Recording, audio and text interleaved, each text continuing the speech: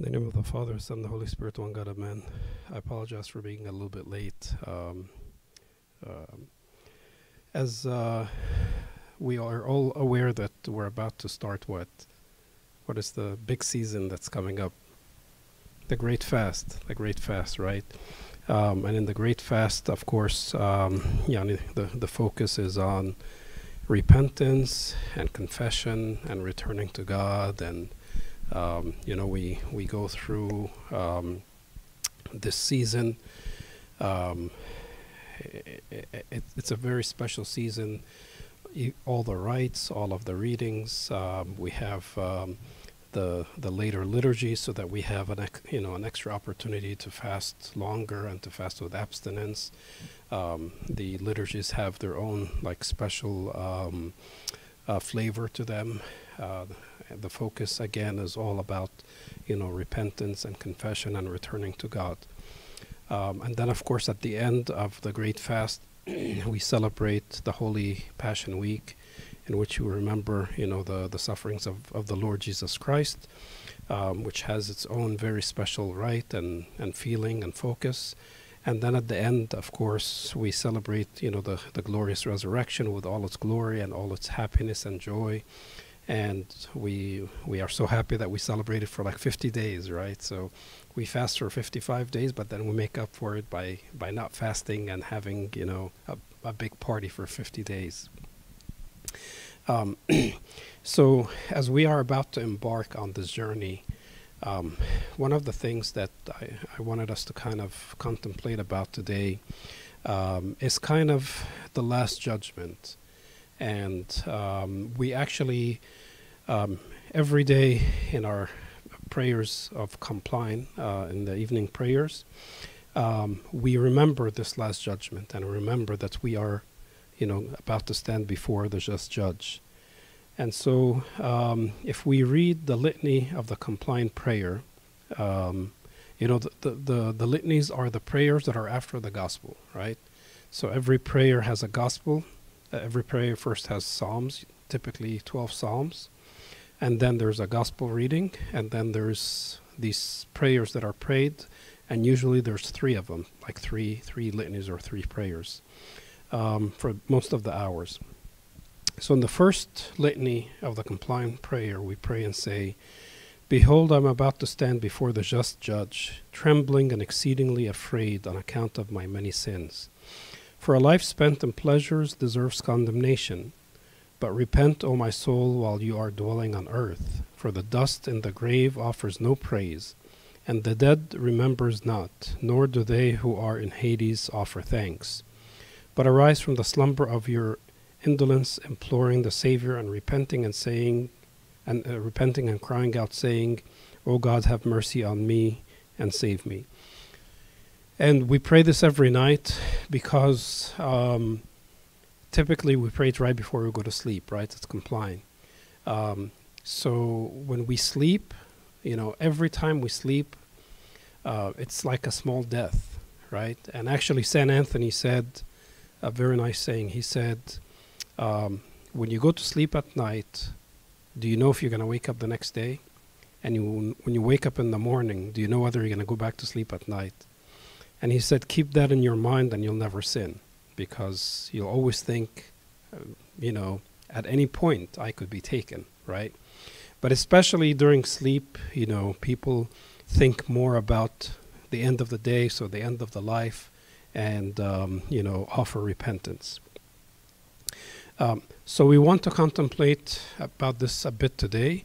And actually most of what we are going to be reading are verses from the Bible. So actually, Sharif, if you would pass around the mic to people, and we'll take turns reading passages and talking about them.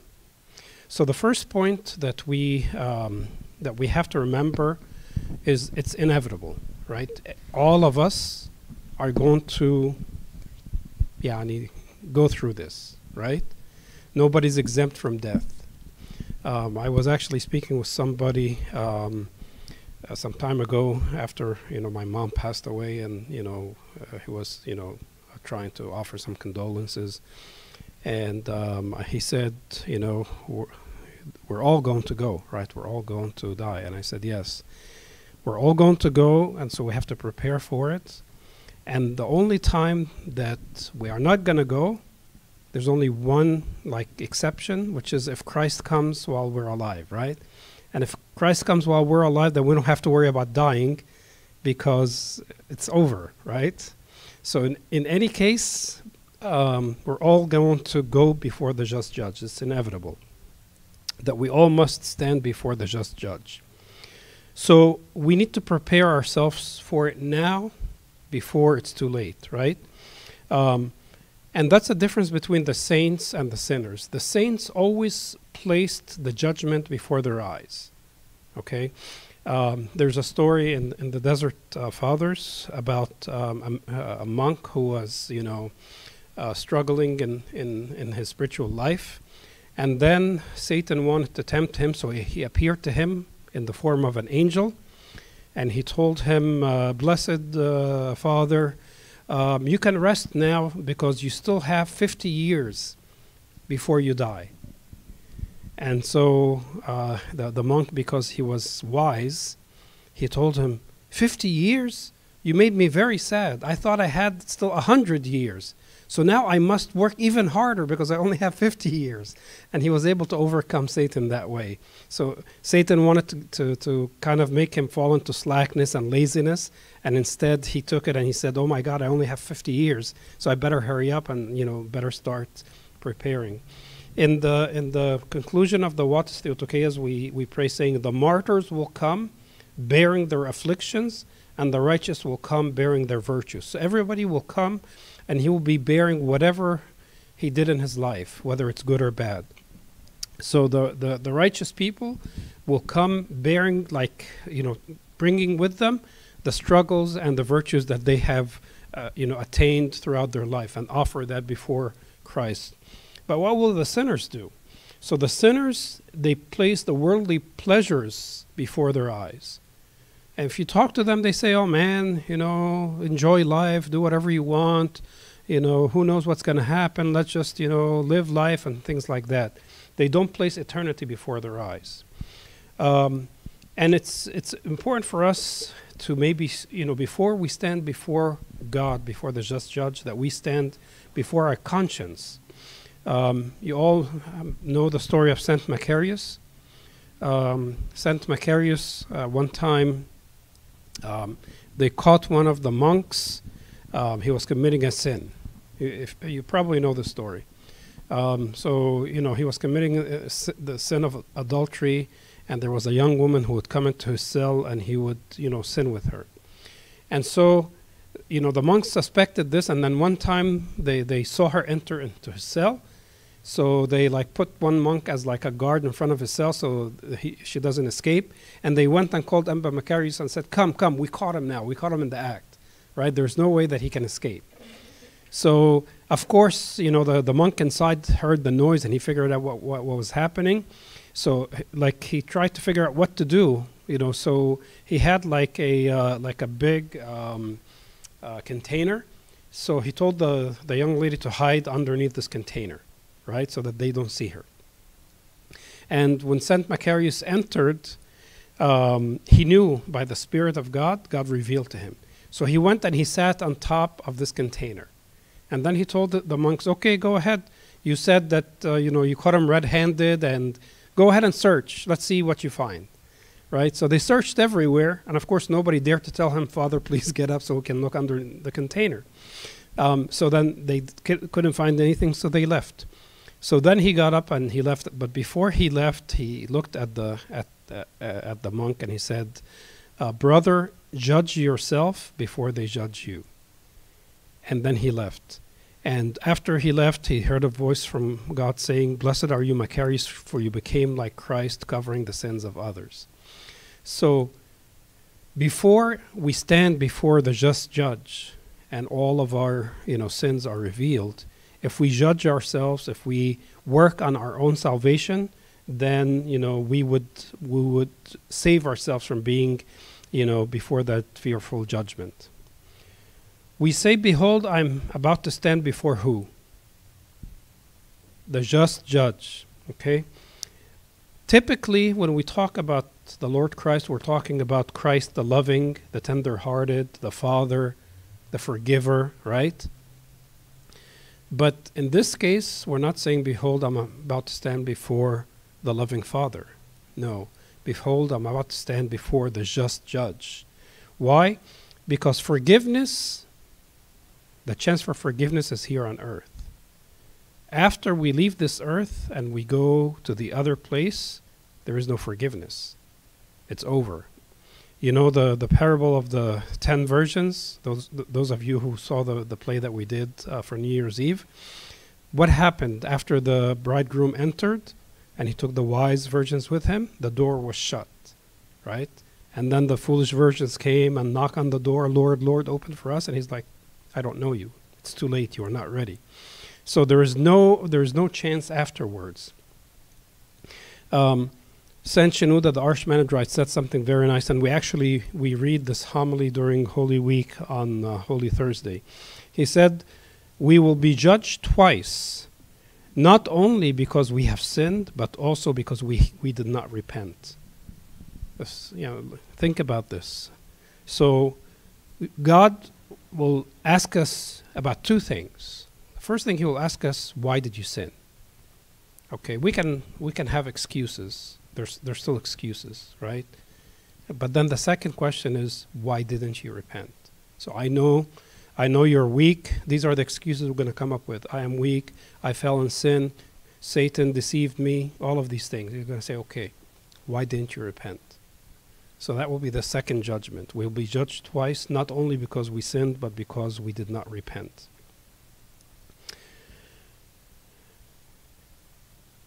Can somebody read this first verse? It is a fearful thing to fall into the hands of the living God. Usually we say again that God is merciful, God is, gentle. But here, St. Paul says it is a fearful thing. It's not something that's nice. No, it's something that is fearful. Can the next person, Sharif, can you read the next one?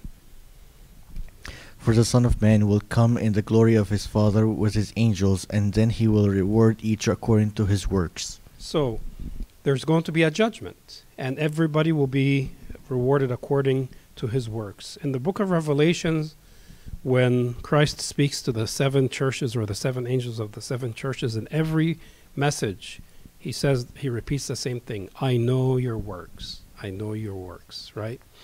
Can we imagine, like, if Christ comes and he says, I know your works, I know what you do.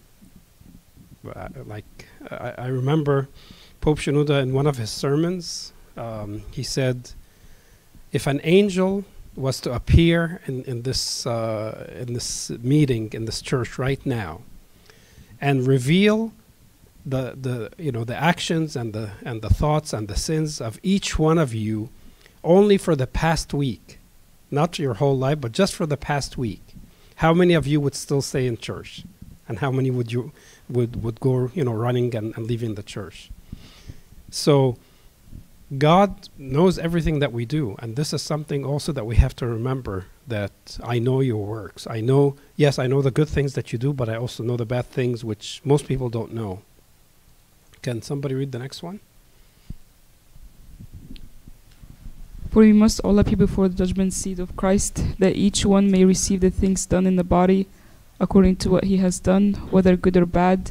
Knowing therefore the terror of the Lord, we persuade men. Yeah, this is a very strong verse. Knowing therefore the terror of the Lord. Again, typically when we're talking about God, God is love, God loves us, Jesus loves us, he's gentle, he's loving, and all of that is true, yes. But all of that is while we have a chance here. But once we pass from this life to the next life, then it's judgment. And now he says, knowing therefore the terror of the Lord, we persuade men.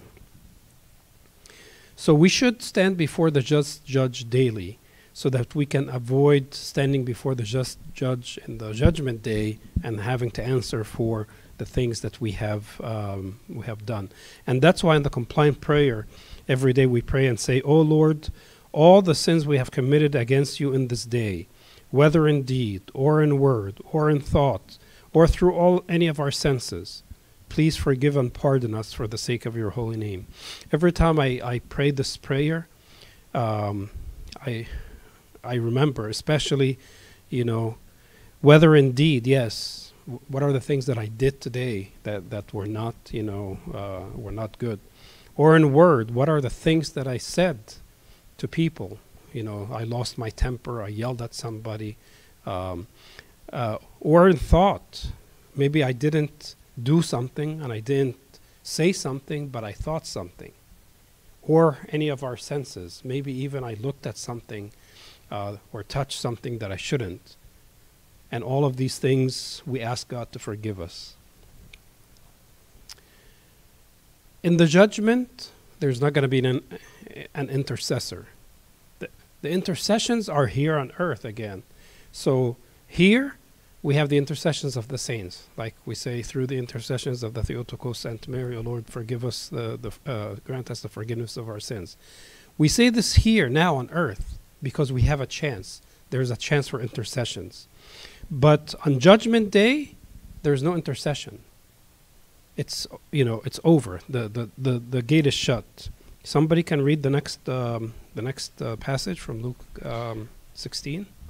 But Abraham said, Son, remember that in your lifetime you received your good things, and likewise Lazarus evil things. But now he is comforted, and you are tormented. And besides all this, between us and you, there is a great gulf fixed, so that those who want to pass from here to you cannot, nor can those from there pass to us. You may remember this parable. This is the parable of the rich man and Lazarus, right? The rich man who did whatever he wanted, and Lazarus, the poor guy that was sitting at his gate, and he would pay no attention to him. And then they both died. Lazarus went to the paradise, to the bosom of Abraham, and the rich man went to Hades. And so he was calling to him, Father Abraham, send Lazarus, to help me. Send Lazarus to do whatever. And he said, remember that in the lifetime, you did whatever you wanted, and you didn't take care of him. Now you get your judgment, and he gets the comfort. And there is no way for an intercession. That's why he told him, between us and you, there's a great gulf fixed. Like, it's impossible. He cannot cross over to you to help you. The time is over. In the book of Daniel also, there's a nice passage here. He says, we have in our day here being like the judgment, no prince, prophet, or leader, no burnt offering, sacrifice, oblation, or incense, no place to offer first fruits to find favor with you. So all of these means that we have today, the intercessions, the prayers, the sacrifices, the Eucharist, the teachers, the priests, all these means are available today, now. But in that day, none of these will be available. It will be too late. That's why it's very important for us to keep an eye on what we are doing here and now. What do we pray in the liturgy every time? We say, according to your mercy, O Lord, and not according to our sins. Here on earth, there's a chance to repent. But on the judgment day, somebody can read the next passage. Gabby? But I say to you that for every idle word men may speak, they will give account of it to the day of judgment. For by your words you'll be justified, and by your words you'll be condemned. So on the judgment day, whatever we do, it will be, revealed, and we will be judged for it. Laura, can you read the next one? But whoever says you fool shall be in danger of hellfire. Look at that. This is actually a very, very serious and very scary verse. The word you fool may be like the lightest and the least of the curses, right? And we say it to people a lot, right? Foolish person and things like that. And here the Lord said, if you just say this word, you fool, you are deserving of hellfire. So imagine all the other things that people do and how much the judgment will be. So according to our deeds, we will be judged. So we need to be doing charitable deeds, in order to, to fix our ways. What is the chant that we usually chant during the Great Fast? Blessed are those who have mercy, right? Blessed are those who have mercy, right? This is the theme of the Great Fast, and it's from Matthew chapter 5. Blessed are the merciful, for they shall obtain mercy, right? If we are merciful to others, then God will be merciful to us. We pray every day and we say what? Forgive us our trespasses as we forgive those who trespass against us, right? So actually, does God ever say something that he doesn't mean? Does he ever say something and he says, well, I don't really mean it like that? No, he's truthful, right? So if he says, pray saying, forgive us our trespasses as we forgive those who trespass against us. So the simplest thing that we can all do is forgive each other, and then God will forgive us, right? There was a story again in the Paradise of the Fathers about a monk. If you haven't read the Paradise of the Fathers, I recommend reading it. It's beautiful. You'll find many nice stories about the spiritual life. So there was this monk who lived an okay life. It wasn't like he did what he can, and what he can was good enough, right? He wasn't one who prayed for days and days and fasted for weeks and weeks and did tasbihah all day. No, he just did good enough, right? And then on his deathbed, they found him smiling and very happy and very joyful. So one of the monks came to him and said, Father, like most people on their deathbed, they're concerned, but you're very peaceful and very joyful, and we know that your life was, just okay. So what is your, what's your secret? What's your story? And he said, yes, my brother, this is true. In my life, I was okay. I didn't excel. I didn't do anything extra. I just, did what I can. But there's one thing that I perfected, one commandment that I perfected in my life. The commandment that says, judge not, and you shall not be judged. So in my life, I never judged anybody. So I am confident that God will not judge me. So the easiest thing we can do to escape judgment or to face the judgment with peace is don't judge others and forgive others. And forgive us our debts as we forgive our debtors. That's what we say in the Lord's Prayer. Somebody can read the next one? Make friends for yourselves by unrighteous mammon, that when you fail, they may receive you into an everlasting home. Here, when he says make friends by unrighteous mammon, he means, use whatever means are available in order to make friends with God, basically. Okay? Unrighteous mammon means something that really doesn't belong to you. And actually, nothing in this world belongs to us, because God gave us everything. So God is telling us, take advantage of me.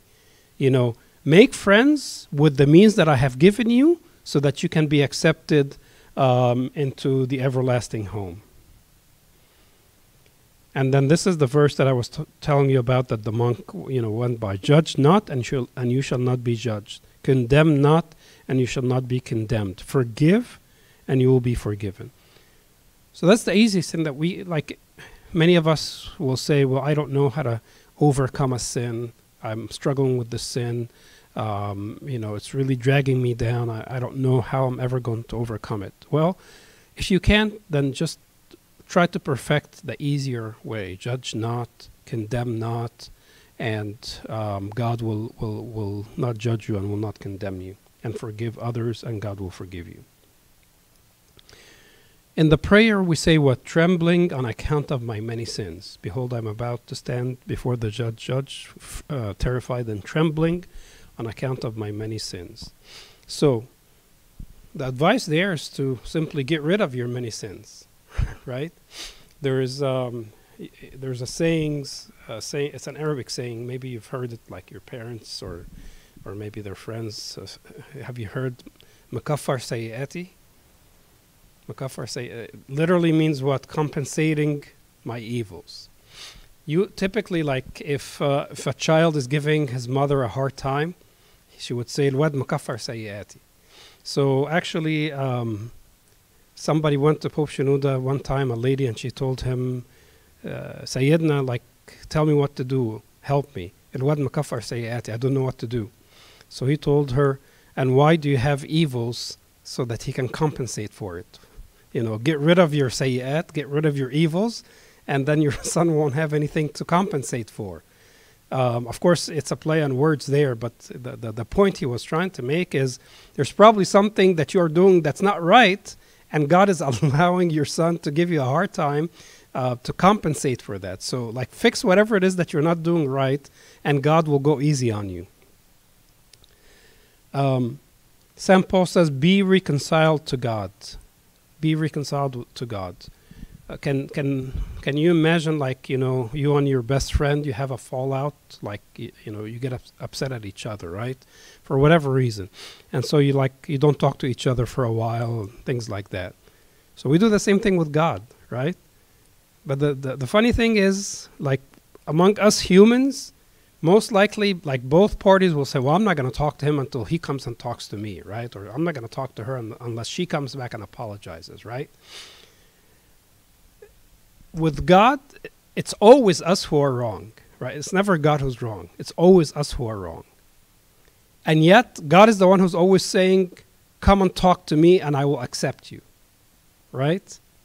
Be reconciled with me. Let's be friends again. Even though we are the ones who sinned, we are the ones who did the wrong, he wants us to become friends again. For if our heart condemns us, God is greater than our heart and knows all things.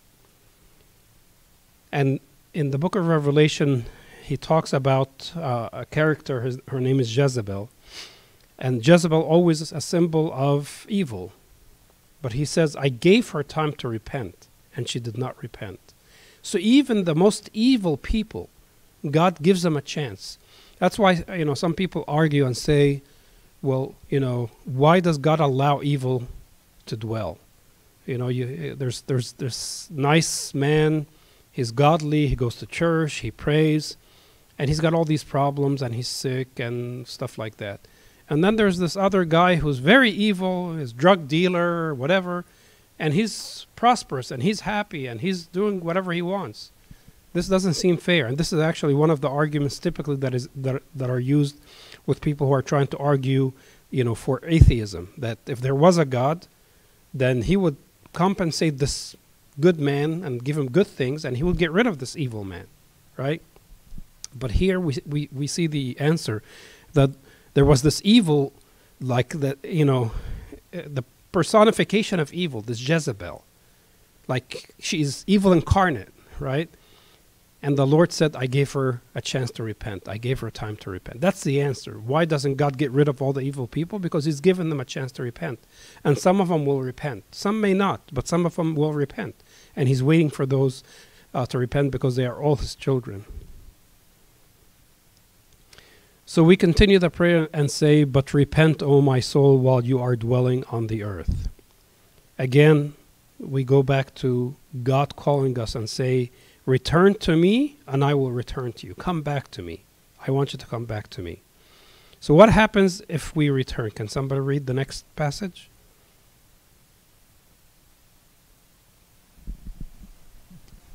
But if a wicked man turns from all his sins which he has committed, keeps all my statutes, and does what is lawful and right, he shall surely live. He shall not die. None of the transgressions which he has committed shall be remembered against him. Because of the righteousness which he has done, he shall live. Look at this. If a wicked man turns, then none of the transgressions which ye have committed shall be remembered again. God will not only forgive, but he will forget that he even did them. Because of the righteousness which he has done, he shall live. You know the story of St. Moses the Strong, or St. Moses the Black, right? We are the ones that call him the Black, right? God doesn't call him black. He calls him St. Moses the Strong. He was an evil man. He was a ringleader. He was a murderer. You want to know how evil he was? Yeah, I mean, you can again read his stories, but one story that I read which stuck to me. So he was one time sitting across a lake, and on the other side of the lake there was a shepherd. Okay, so he called to the shepherd and he said, "Give me one of your sheep. I'm hungry." And the shepherd said, "No, I'm not going to give you my sheep. You're a thief." So Moses swam across the lake, killed the shepherd, okay, took 2 of his sheep in his hand, put the knife in his mouth, the knife that he just killed somebody with, right, and swam back across the lake with the 2 sheep, carrying the 2 sheep, and then killed the 2 sheep and had a feast. That's how evil he was. That's how, when we say strong even in his evilness, right? It didn't bother him. Like, you won't give me the sheep? Okay, fine, I'll kill you, and I'll take whatever I want. But we are the ones who remember these stories, right? But God doesn't remember. In front of God, he is Saint Moses. He is the pure Saint Moses.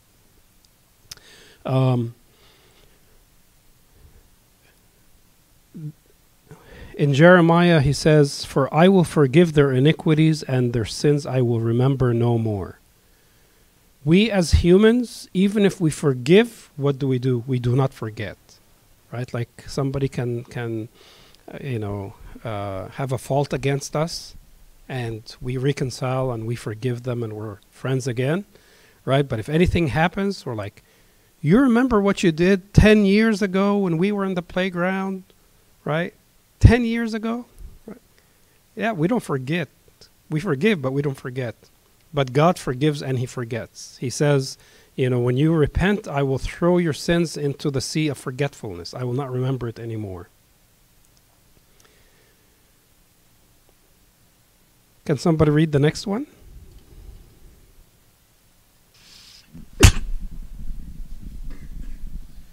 Blessed is he whose transgression is forgiven, whose sin is covered. Blessed is the man to whom the Lord does not impute iniquity, and in whose spirit there is no deceit.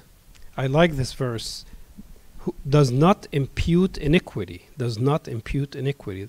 That means, the Lord looks at him and he doesn't see anything bad, anything impure. Of course, this man is a sinner, right? Because we're all sinners. But here, David is saying, when his transgression is forgiven, so yes, he did transgress. When his sin is covered, so yes, he did sin. But what? The Lord does not impute iniquity for that person. Somebody read the next one. Christ reconciling with the world to himself, not imputing their trespasses to them. Again, the same point, not imputing their transgressions to them. And this saying, I really, really like this saying. Gabby, can you read this saying? Blessed are you, repentance, for you have made virgins out of harlots. A very, very strong saying. This is from the Desert Fathers. Through repentance, a person who is seen as very, very sinful is seen as a virgin. Actually, physically, this cannot happen. Biologically, cannot happen. In any earthly measurement, it cannot happen. But before God, it can happen. Somebody who is very, sinful, when they repent, they are seen as virgins. Blessed are you, repentance, for you have made virgins out of harlots. So all of this, this final judgment is what's called the day of reaping. The day of reaping. Can somebody read the next one?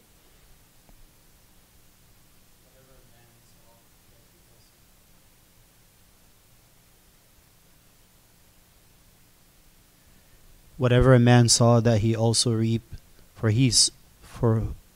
who saw his flesh will out of the flesh reap corruption, but he who saw to the Spirit will out of the Spirit reaps everlasting life. Whatever a man sows, he will reap. If we sow means to plant, right? And reap is to collect the fruit. So whatever we plant, we will reap. Nobody ever planted, corn and they got watermelon, right? It doesn't work that way, right? You plant corn, you get corn. You plant watermelon, you get watermelon. So if we sow in the flesh, meaning that we just care about the earthly things, we just care about the flesh, then what are we going to reap? Things that are pertaining to the flesh. So if all we do is eat and sleep and watch TV and do all of the things that are related to the flesh, then all what we will do is we'll get fat and we'll get lazy and things like that, things that are pertaining to the flesh. If we saw things that are pertaining to the Spirit, so we pray and we fast and we take communion and we repent, so what are we going to reap? Things that are related to the Spirit. So we'll grow in our spiritual life. We'll be united with God. We'll grow closer to God. We'll live in peace. Things that are related to the Spirit. So whatever a man sows, he will reap. So have we sowed according to the flesh or according to the Spirit? Can somebody read the next one? There is therefore now no condemnation to those who are in Christ Jesus, who do not walk according to the flesh, but according to the Spirit. Look at this. No condemnation. This is what we want to get to, right? That's the aim there.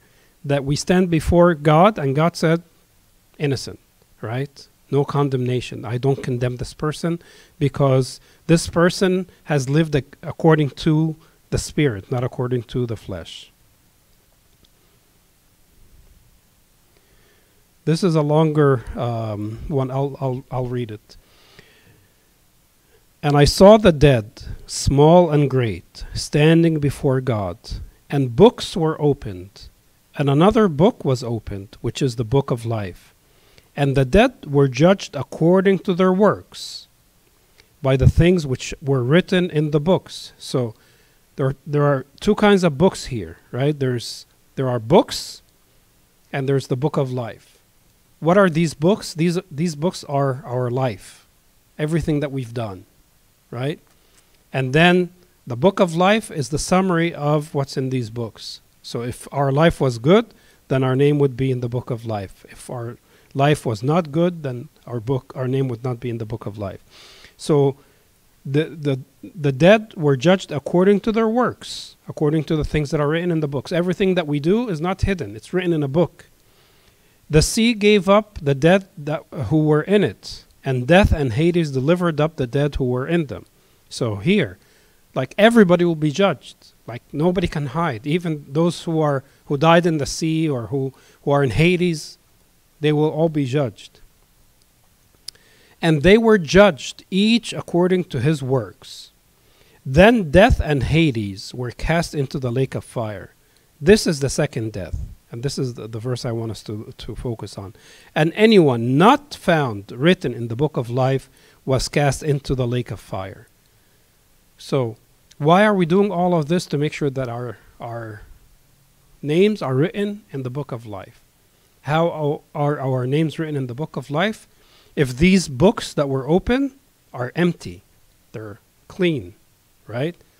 If it's clean, then our name will be written in the book of life. If this book is full of writings, all of the bad things that we've done, then our names will not be in the book of life. So this day of reaping, is also a day of shame. As it says, books were opened, and everything that we did will be revealed before everybody, before our friends and our family, the people who thought, what a wonderful person this was. He was a deacon, he was a Sunday school servant, he was a priest, he was a whatever. Then they will see, oh, he really was not that good. And it will be revealed before the angels and the saints, and it will be revealed before God. So everything that we've done will be revealed. Like the person will be standing naked. Everybody can see everything about him. Again, I go back to the example that Pope Shenouda said.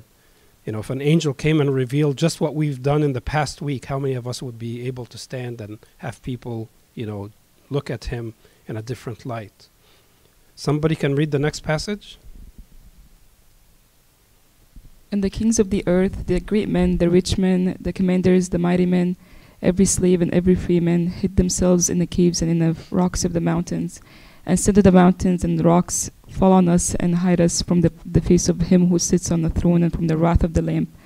For the great day of his wrath has come, and who is able to stand? So again, that day everything will be revealed. And of course, all of those people who did not live a good life will want to hide because they know everything will be revealed, but they can't. They can't hide at that point. It's too late. It's a day of trembling. That's why in the prayer we say, I stand trembling and exceedingly afraid. Who's next? Gabby, can you read the next one?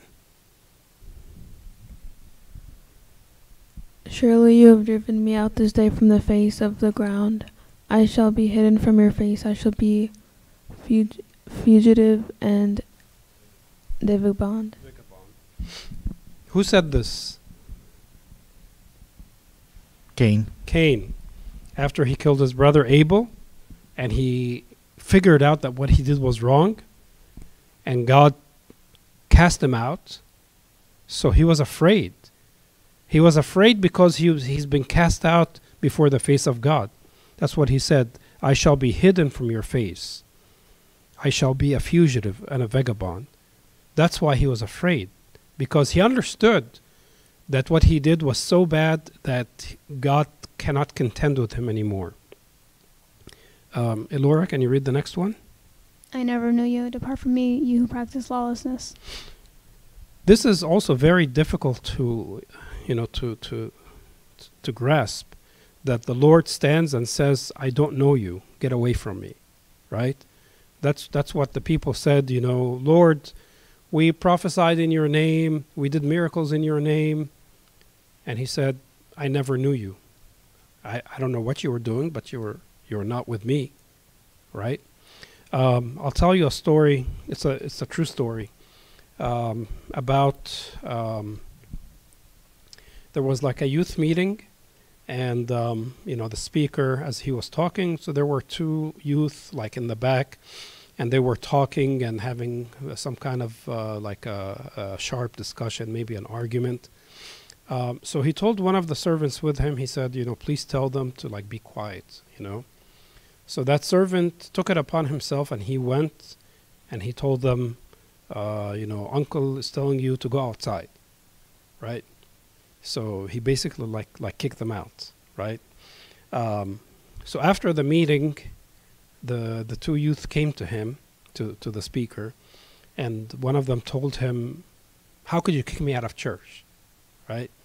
And he said, I didn't kick you out of church. And he said, yes, the servant that you sent kicked us out of church.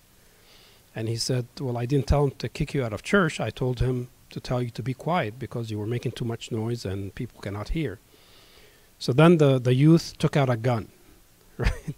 And so the speaker's like, okay, now calm down, it's okay. If you want to, you can stay in church, right?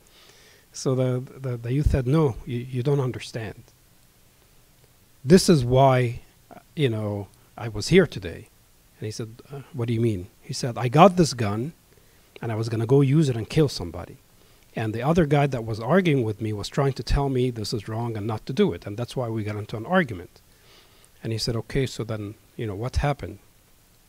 He said, when I got kicked out of church, I stood there for a moment thinking, I was very upset that I was kicked out of church. Nobody should be kicked out of church, but I was kicked out of church.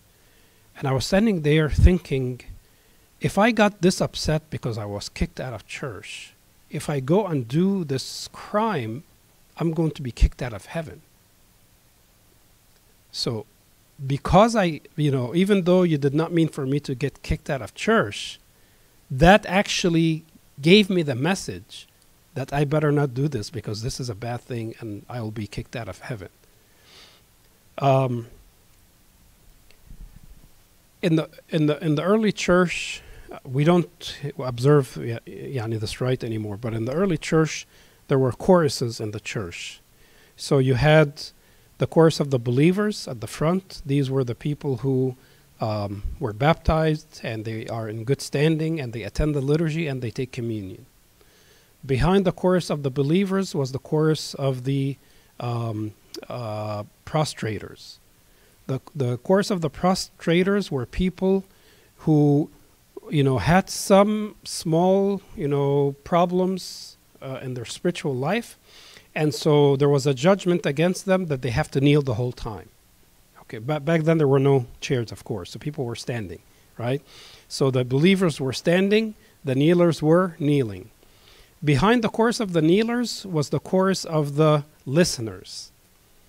The listeners were the people who needed to be instructed again. Okay, so they are believers. They were baptized, but they're starting to drift away. So the judgment against them now is that they attend the liturgy until, the readings, because they need to be instructed yet again. Okay, behind the listeners was the chorus of the catechumens. The catechumens were the people who were in the process of becoming Christians. So they spent 3 years learning about the church, learning about the rites, the dogma, the hymns, the sacraments, all of these things, and then at the end of 3 years they were baptized. They attended the liturgy until the readings and until the reconciliation prayer, when the deacon would say, greet one another with a holy kiss, right? What is the end of that response? Greet one another with a holy kiss. Lord, have mercy. Lord, have mercy. Yea, Lord, to our Jesus Christ, the Son of God, hear us and have mercy upon us. What's the next part? Offer in order. Stand with trembling. And then what's the last part? Look towards Let the us east. attend. Let us attend. What has this got to do with the reconciliation prayer? Did you ever think about it? It seems like this part of the response is like out of place. It is. It's out of place because it doesn't apply anymore. Because back then, this is the time when the catechumens were leaving the church, because they attend until that part and then they were asked to leave the church. When they leave the church, there's commotion, right? There's people getting up and putting their coats on and stuff like that and opening the doors and going out. So it's natural for the rest of these people to be doing what? Looking around and seeing who's leaving and what's this noise and all that stuff. So the deacon is saying what? Offer in order, stand in order, okay? Look towards the east, forget about what's going on back there. Let us attend, pay attention here, right? Behind, so the catechumens were standing at the very back of the church. Behind them was the gate. The gate was shut after the catechumens left. Nobody entered, nobody left. Anybody who was in the church at that point was going to take communion. Outside the gate, there was something called the chorus of the weepers. Who are the weepers? The weepers were believers who had very strict judgments against them that they could not attend church. So this is not, we're all sinners, right? We all fall and get up again and go back to confession and fall and get up again and go back to confession, right? That's not wrong. But what's wrong is for somebody who is adamant in his sin. Like, I know this is a sin, and I'm going to do it anyway, and I'm going to come and confess, or I'm not going to confess, right? So then the church would put a judgment against that person and say, you cannot come into the church and you cannot take communion until you fix yourself. Is it kind of like relating to this part of the story of Saint Mary of Egypt when she couldn't go inside the church? Yes. Kind of like God is putting a judgment on her. In that case, yeah. For you that don't know the story of Saint Mary of Egypt, she was a harlot, and she, at one point she found a ship that was going to Jerusalem. So she's like, okay, I'll go to Jerusalem as well. Of course, she didn't have any money, so she paid for it by offering her services on the boat. So even until she got to Jerusalem, she's still practicing sin. And then she got out of the boat and she found the people walking. She walked with them and they were walking to the church of the resurrection. So she's like, okay, I'll go with them. And when she came to the church, like something prevented her. She couldn't go inside. And she kept on trying a few times until finally she realized what she did. She repented and then she tried and she was able to go in. physically,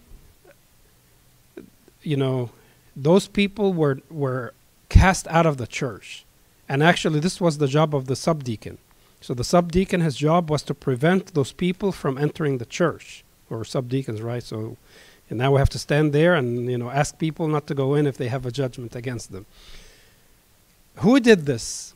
For again, those of you who may have attended the play on New Year's Eve. St. John Chrysostom. Remember the story of St. John Chrysostom and the queen?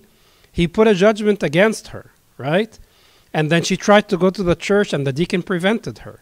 That was the job of the deacon. Now, why I'm telling you all of this? I'm telling you all of this so this chorus of the weepers are the people who are cast outside of the church, and now all they can do, they cannot enter the church, they cannot take communion, they cannot even see the altar. All they can do is, as the believers are entering into the church, they are weeping and lamenting and asking them, please pray for me. You are able to go inside the church. I cannot. Please pray on my behalf that God would forgive me so that I may be able to enter again into the church. That's how, you know, how important it is for us to have a connection with God. I said this, you know, several times before in many different meetings. Coming to the church is a privilege. It's not a right. We do not have a right, like somebody says, I have a right to be here. No, you don't have a right to be here. It's a privilege to be here. Even in like the earthly kingdom, right? Can any of us like go to the White House and say, I have a right to be here? No. You have to be invited, right? You have to go through security and a whole like big deal, right? Back when there were castles, can anybody just go into the castle? No. You have to be invited by the king. You come in and you speak to the king for 2-3 minutes, whatever he wants to talk to you about or whatever time he gives you, and then you leave. It was a privilege. It's the same thing, except that our king is very gracious and he gave us an open invitation. And he said, come anytime you want. I want you to come. But it doesn't mean that I abuse this privilege and I just do whatever I want and say, well, God told me to come, I can come anytime I want. No. We don't, you know, we don't apply these rules and these canons today,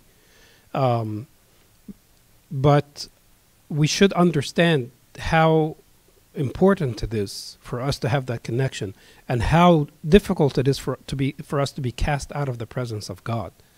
You know, it's not a small thing. That's why here, you know, Cain said, I know what I did. I'm cast out of your face. I have become a fugitive.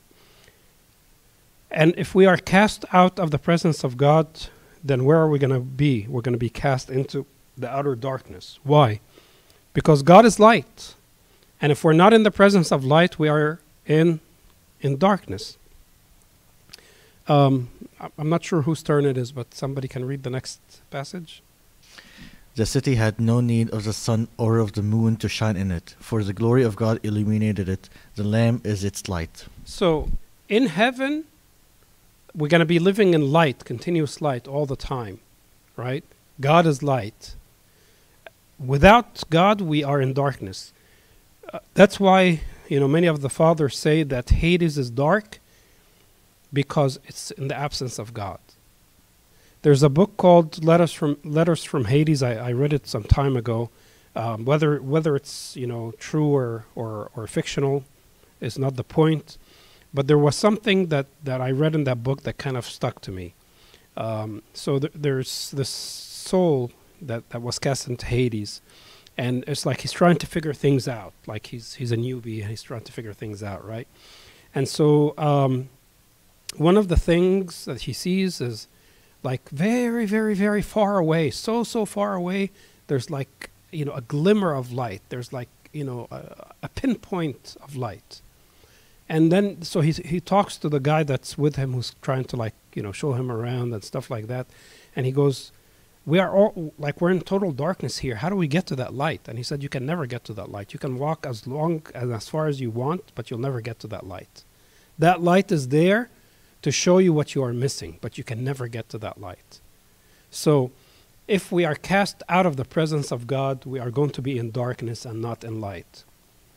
But the good news is, I gave you a lot of gloom and bad news about the judgment. But the good news is we are still here, right?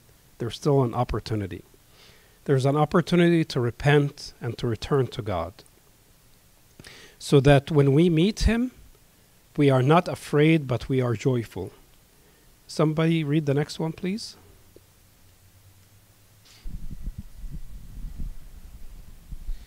I go and prepare a place for you. I will come again and receive you to myself, that where I am, there you may be also. Very nice. That God promised us that He's going to prepare a place for us, and wherever He is, we'll be with Him. This is very nice, very beautiful thought to have. And the next one, please.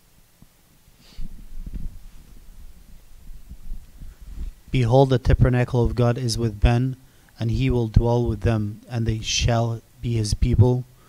God Himself, it will be with them, be their God, and God will wipe away every tear from their eyes.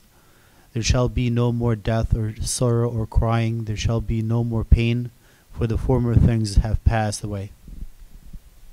Very, very beautiful thought and imagery here that the Lord revealed to us in Revelation, that when we pass through this, this struggle in the life, that we will be in the presence of God all the time. There will be no more pain. There will be no more suffering, nor sorrow, nor crying, because we will be in the presence of God. So when we, think about these things, it makes it easier for us to try to repent while we are here, right? We started this discussion in the litany of the complaint, where we say, "Behold, I'm about to stand before the just judge, terrified and trembling because of my many sins. For life in this earth deserves condemnation." Yes, all of that is true. So what's the solution? All of the things that we said is that we get rid of these sins. We try to overcome them. We try to do good deeds, judge not, condemn not, forgive each other. Try to, get away from the things that are causing us sin, so that, and even if we start to fall into sin, we realize that this is going to take us away from God, so we get rid of these things and we repent and we confess. And that's what we take during the time of the Great Fast. It's a time of repentance, a time of confession.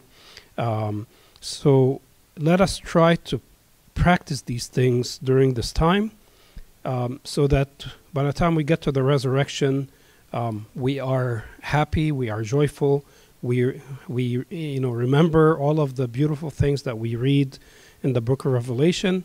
And so the very last verse in the book of Revelation sums everything that we want to say, which is, "Amen, so come, Lord Jesus." We want the Lord to come.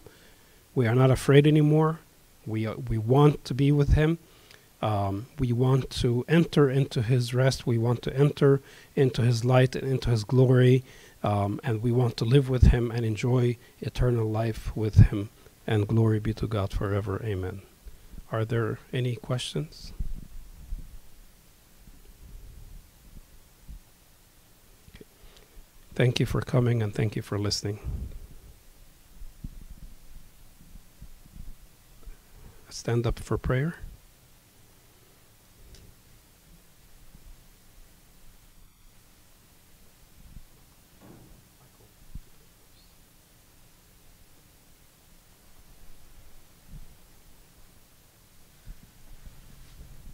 In the name of the Father, the Son, and the Holy Spirit, one God, amen.